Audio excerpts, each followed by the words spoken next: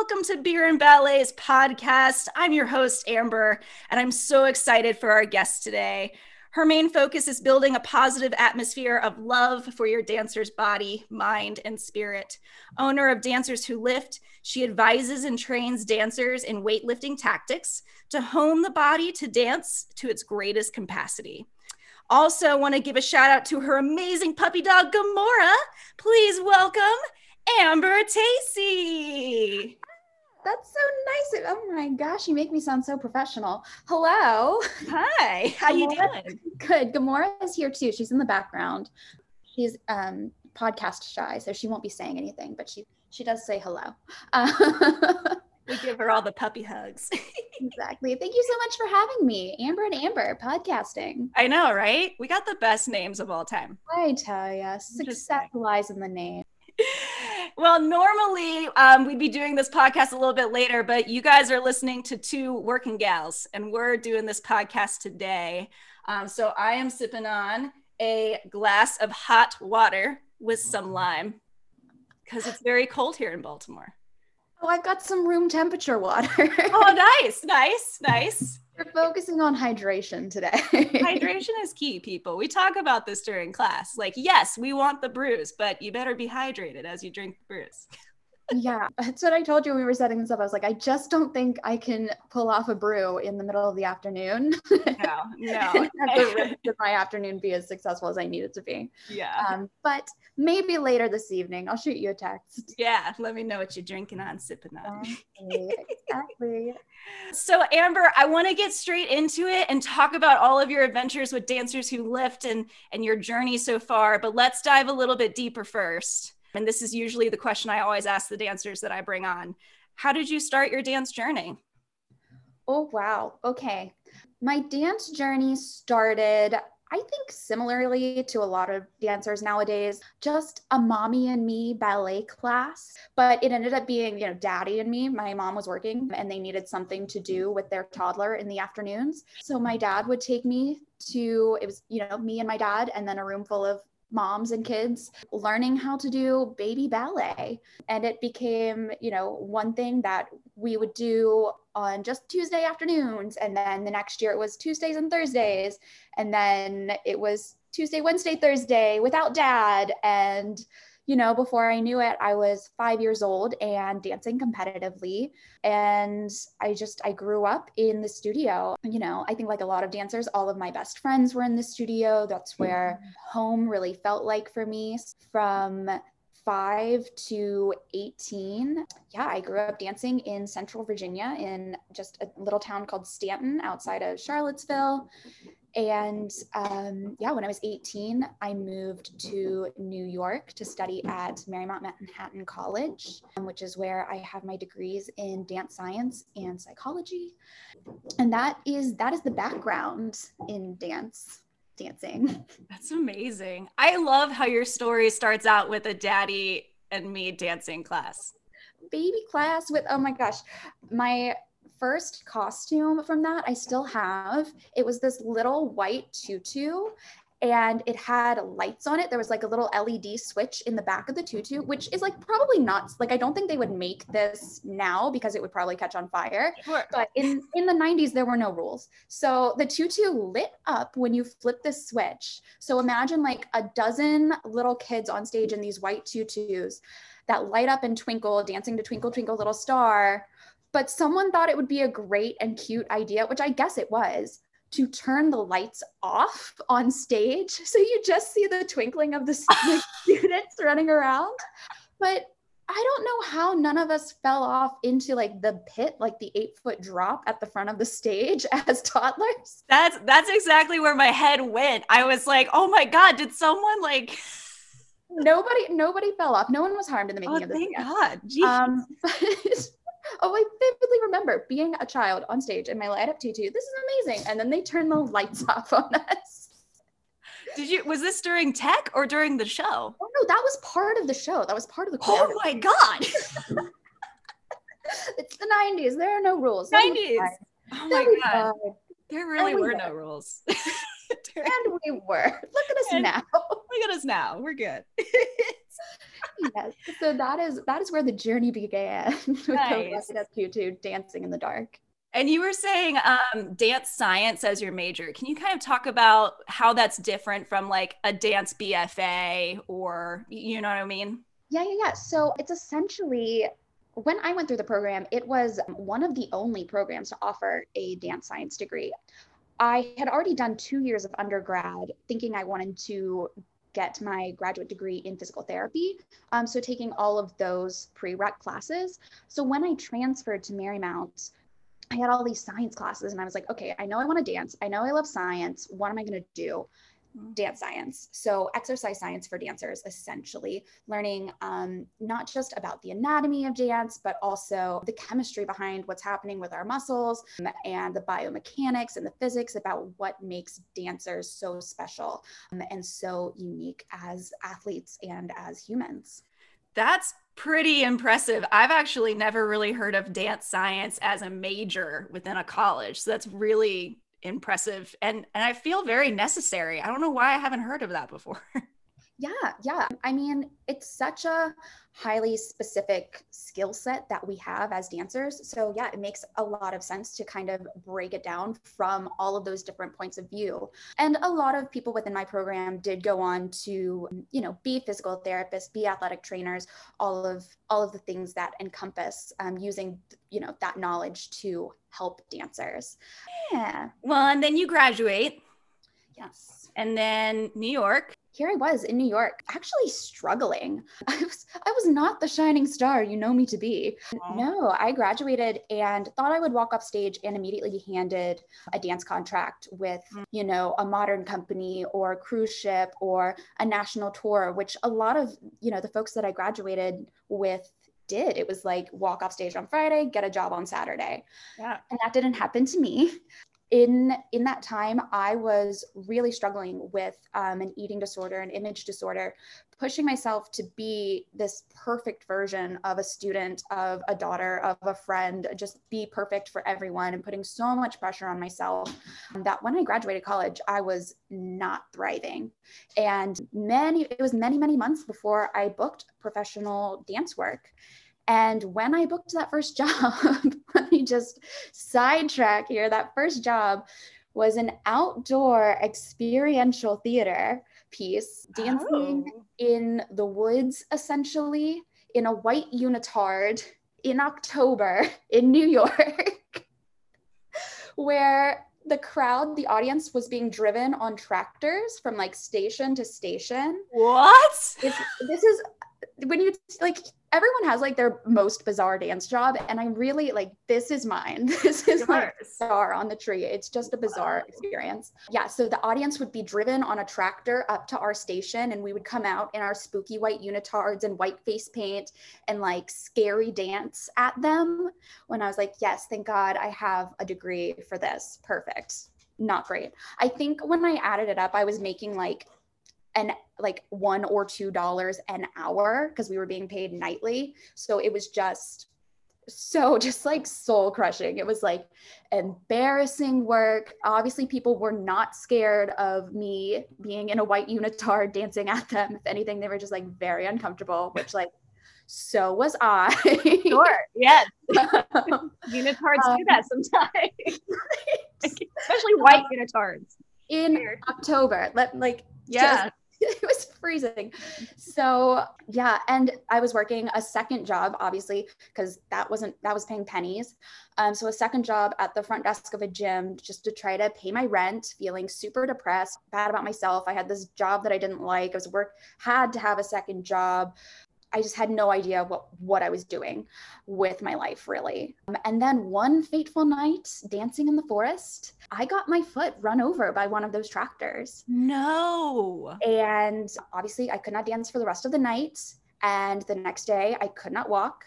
And so I went to a doctor and I had severely injured. It wasn't a full rupture of my Achilles, but they were like, you are nearly there. So this injury meant zero dance for the next 6 months while I attended physical therapy. Oh my God. And at this point I was like, I'm cursed. Like, I am never going to be able to dance at the high level that I want, that I see for myself. And I was, already, I didn't think I could get much more depressed, much worse than where I was at. Mm-hmm. But getting my foot run over and having that accident probably saved my dance career and definitely saved my relationship with myself, which probably sounds weird, but let me explain. Because I had that front desk job, and my only job when I was working there was to check guests in and out of the computer and occasionally, answer a question, hand somebody a towel. So when we weren't busy, I was reading dozens of fitness articles, everything from like fat loss techniques to nutrition and how to properly do exercises. And I was not weightlifting at this point in my life. That was like not, I saw people weightlifting because I was working at the gym, but yeah, I had never touched a weight up until this point, until a coworker convinced me to stay after hours one day and train with them, which resulted in me throwing a temper tantrum on the street. A full-blown crying, stomping my feet, adult tantrum. Wow. Because as a dancer, I was so used to being, quote, good at movement and being able to pick up movement. Mm-hmm. And for the first time, I sucked. Like, I was way weak and everything hurts. And again, I was super depressed, already at a low point, and now it's, something else that I'm not good at. Right. But that experience of learning about how the body worked conceptually, and then also attending multiple physical therapy sessions every single week for the Achilles problem, opened my eyes to a new way of looking at my dance career. And, I had always thought of myself as a hard worker that pushed through pain. Like, I think a lot of dancers do, like, oh yeah, I can just push through, take some Advil, whatever. But the longer that I was in physical therapy and the deeper I got into learning about how the body works when you're really training it, the more glaringly obvious it became that I had just been abusing my body for years by overworking myself. I thought I was this great dancer, this strong dancer, but I had weak tendons in my ankles. I had imbalances in my hips. I had tendonitis in my shoulders and wrist. I couldn't get out of bed some mornings without putting like an E-stim unit, like electrical unit, on my back to stop back spasms so I could just get out of bed. God, and of course, then there's the countless minor injuries that, dancers just deal with and, account for being a dancer, blisters and all of those things.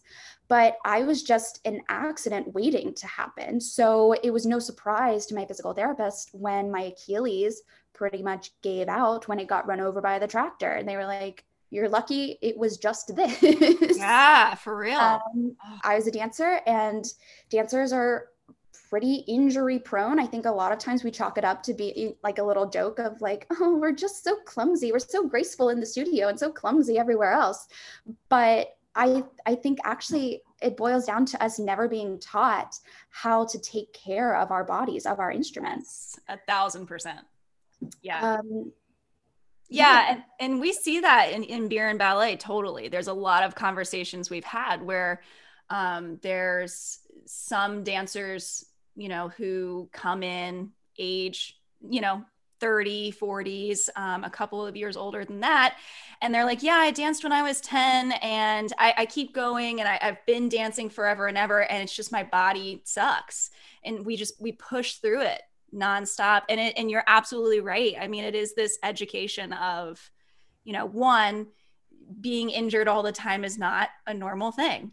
That's your body saying, no, something's wrong.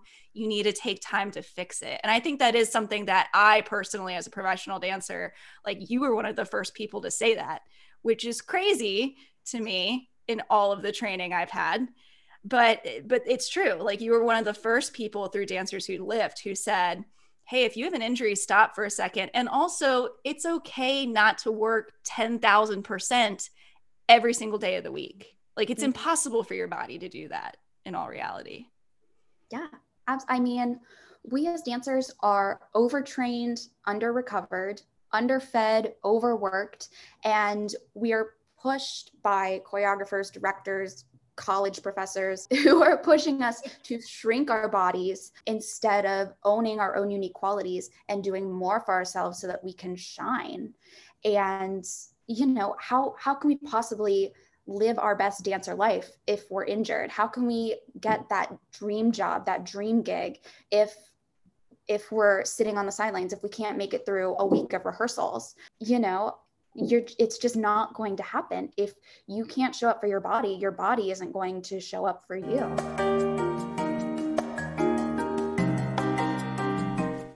Hey, Beer and Ballet fans, just want to pop on in and chat about some of our classes that we're having. Yes, we're having online classes. It's through Zoom. We are having beer hangouts after class too. So, hey, if you want to do some ballet, move around a little bit and meet some really great, amazing people, go ahead and visit us on Eventbrite. And we have bi-weekly classes. So there's a $5 donation that we have, and all of that money goes towards any of the endeavors that we hope to do with the idea of Beer and Ballet. So thanks so much for your support in advance, and I look forward to seeing you at the bar. Hey, let's get back to Amber Tacey with Dancers Who Lift.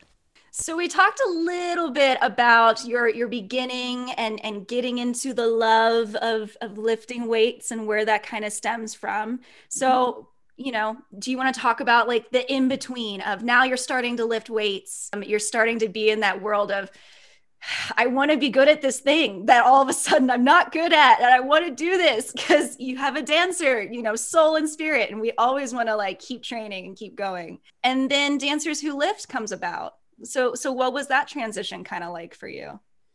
Well, yeah, absolutely. It was such an eye-opening experience, those 6 months in physical therapy and starting my strength training and learning about how to eat for recovery, reading articles and blogs and diving into resources like Precision Nutrition, that for the first time, it made sense that like starving my body and being, quote, on a diet was doing more harm for me. How could I possibly build strong muscles? How could I possibly have resources available to recover and build strong tendons again if I wasn't eating, if I wasn't fueling myself, if I was continuously working to break down my body, which is what happens when we work out and when we overtrain. Our body literally breaks down. It's breaking of muscle fibers. Mm-hmm. So Dancers Who Lift kind of happened when my physical therapist took notice of how well I recovered and was a very model student. I think if you've ever been in PT, sometimes occasionally you'll feel better and then stop doing the exercises when the goal is to actually continue doing the exercises and you get so comfortable and it becomes second nature that you're doing them constantly. But because I was there all the time, I had my degree in dance science. I had all of this other background knowledge just from reading articles and applying it in the gym as I was learning how to properly cross train, that my physical therapists were like, listen, you're here all the time. Can we offer you a job? And so I actually started working as a personal trainer for the physical therapy office, which gave me a really unique insight. There were other dancers in New York who were coming in that I got to see what their injuries looked like.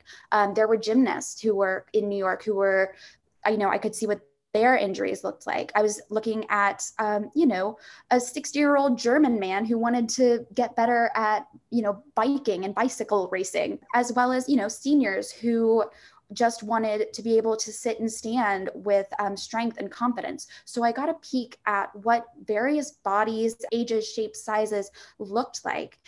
And I took all this knowledge and I was applying it to myself.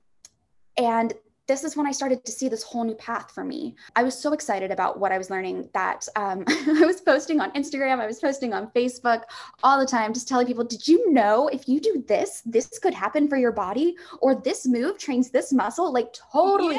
Yes. And my best friend pulled me aside and she was so sweet. She was just like, listen, we love you. I'm excited for your journey, but you're really annoying. No way. It was the sweetest. It was the best thing that she could have done.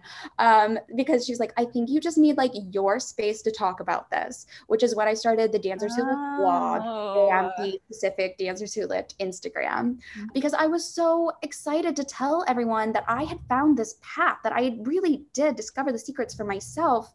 where I didn't have to be injured 24/7 and I wasn't starving at all times of the day. And there were no good foods or bad foods anymore. And I had control over not only what my body looked like aesthetically, but what it felt like and how it performed and how it recovered. And I had this path where I could re-enter the dance industry stronger and in a better mental state than when I left it. And it was like every opportunity in the world was suddenly opened up to me when I had this amazing transition and this amazing commitment to doing more for my body. You know, for the first time, as far back as I could remember, dance felt effortless for me. And, you know, instead of moving timidly to protect my joints or thinking in the back of my head, oh no, I better not go full out right now. I want to be able to move my neck tomorrow. Yeah. You know, I felt strong in what I was doing. I was making it all the way across the floor, bigger motions, higher jumps, being confident, standing in the front of class, standing in the front of an audition with my head held high, because not only was it about me being able to, you know that I could do what moves were required from me, I could do that plus more, and know that in my own right, in my own world, like, yeah, maybe this dancer does have a higher leg than me, but this morning I lifted 200 pounds. So there was just that little bit of confidence, that seed that was planted that just kept growing and growing.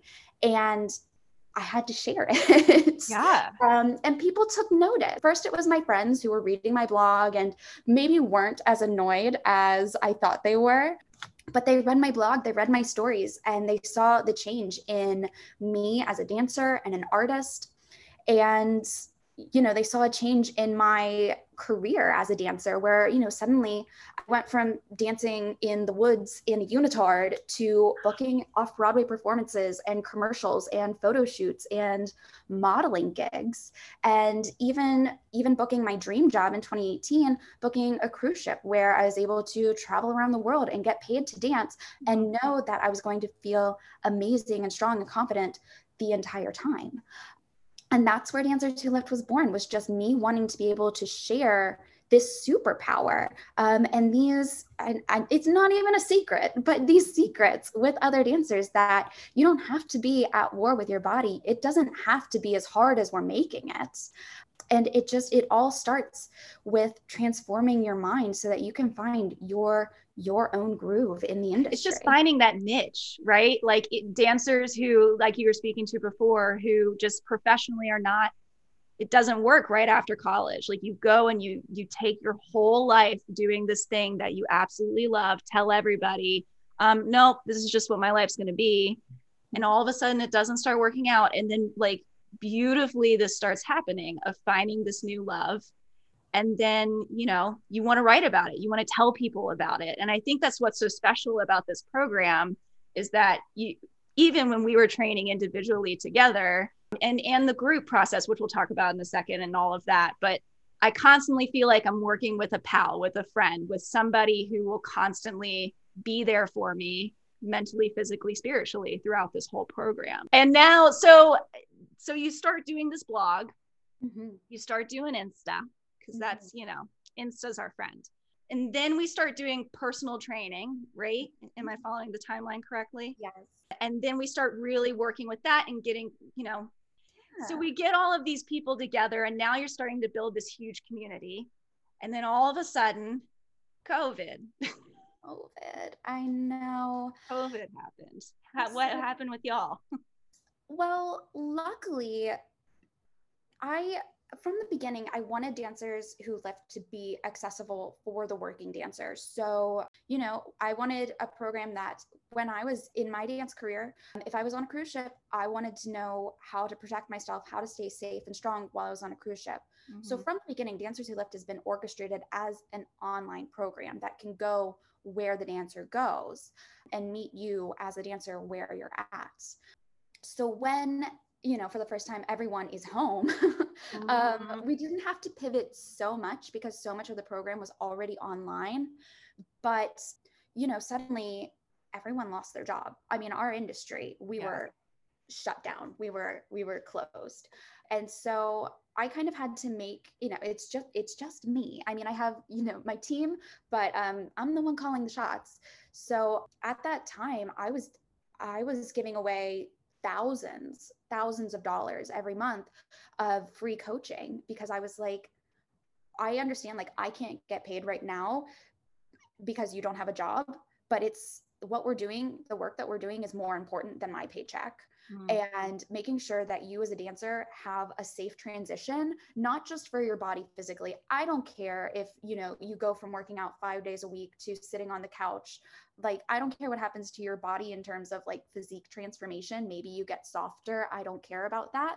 What I care about is mentally, where are you at? Because so many dancers are used to going 60 miles an hour all the time, never stopping, never slowing down. We bounce from audition to rehearsal to class to side hustle to performance every single day, that we never take time off. So what does it look like when suddenly all we have is time? And so I had the foresight, having been in that hard place in my life prior, where all I had was time. I wasn't dancing, I wasn't performing. I knew what a dark time that could be. So I wanted to make sure that I had the resources available for dancers who needed them. So at the beginning of the pandemic, when dancers lost their jobs, so many of the DWL fam came to me and they were like, I have to quit. I'm sorry. And I was like, no, we're going to keep going. Like, nothing happened. We're going to push through. We're going to maintain your daily routines. We're not going to let this pull us down and bring us into that dark space. And that was just within the fam. And then, I kept thinking, okay, but what about the rest of the community? What about the rest of the dance community? What can we do for them? Again, dancers who were used to going to ballet every single day, or going to their dance class, their dance college classes, or even just having that community, that friend of meeting someone at an audition and then getting coffee afterwards, just that routine. So I made the Dancers Who Lift 21-day Return Ready Challenge, which launched in May. And it was just 21 days of myself and my partner and my dog jumping around in the living room. I I thought this pandemic, just not to minimize it, but looking back, I'm like, I'm so delusional. It's like, we'll be done in 3 months. We'll wrap this up.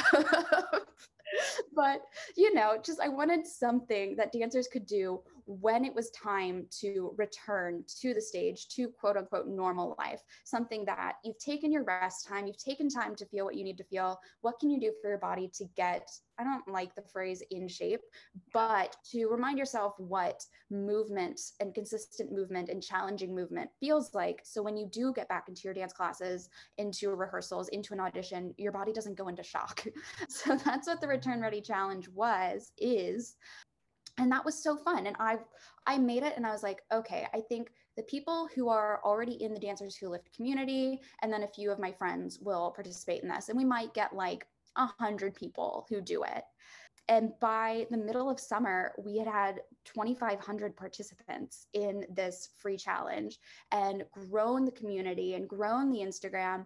And people were coming to me saying, like, this was so fun. It was so good to have something consistent. And just for a lot of people, it was the first time that they have heard or had heard training, cross training, spoken about in a way that directly impacts dancing, not so much about toning or fat loss or shredding or all of those words that often get thrown around. But hey, here's a move that you can do that directly impacts this part of your dancing. And so having that feedback and having the community grow just from that has been so fun this past year. Yeah. And I remember taking part of that 21-day challenge, and it is a doozy of a 21-day challenge, people.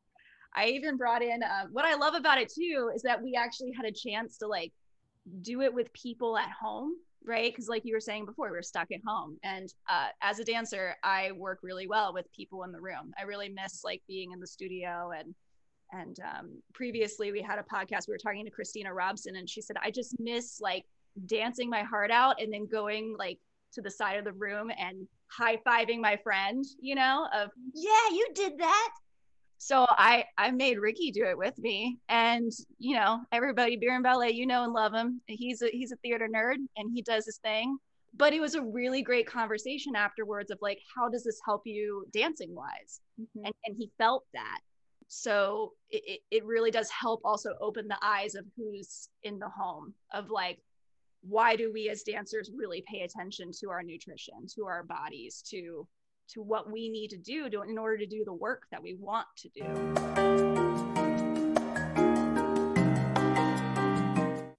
Hey, Beer and Ballet fans, guess what? That was only part one. Yes, there are 2 parts within this awesome interview with Dancers Who Lift, Amber Tacey. In the meantime, while you're waiting for the next podcast, check out her Instagram, check out the Facebook, check out the website. There's so much information that's on those places for free, but also if you're interested in some of her workout programs, totally affordable. Y'all, this is really great stuff, and I'm so honored that Amber had time and took the time to chat with us. She's a fantastic person to know, and I can't wait for you guys to hear more. So see y'all next time for Beer and Ballet's podcast. Can you believe we're doing this? I can't. Oh man, this is a wild new adventure. Thanks for joining. Bye, y'all.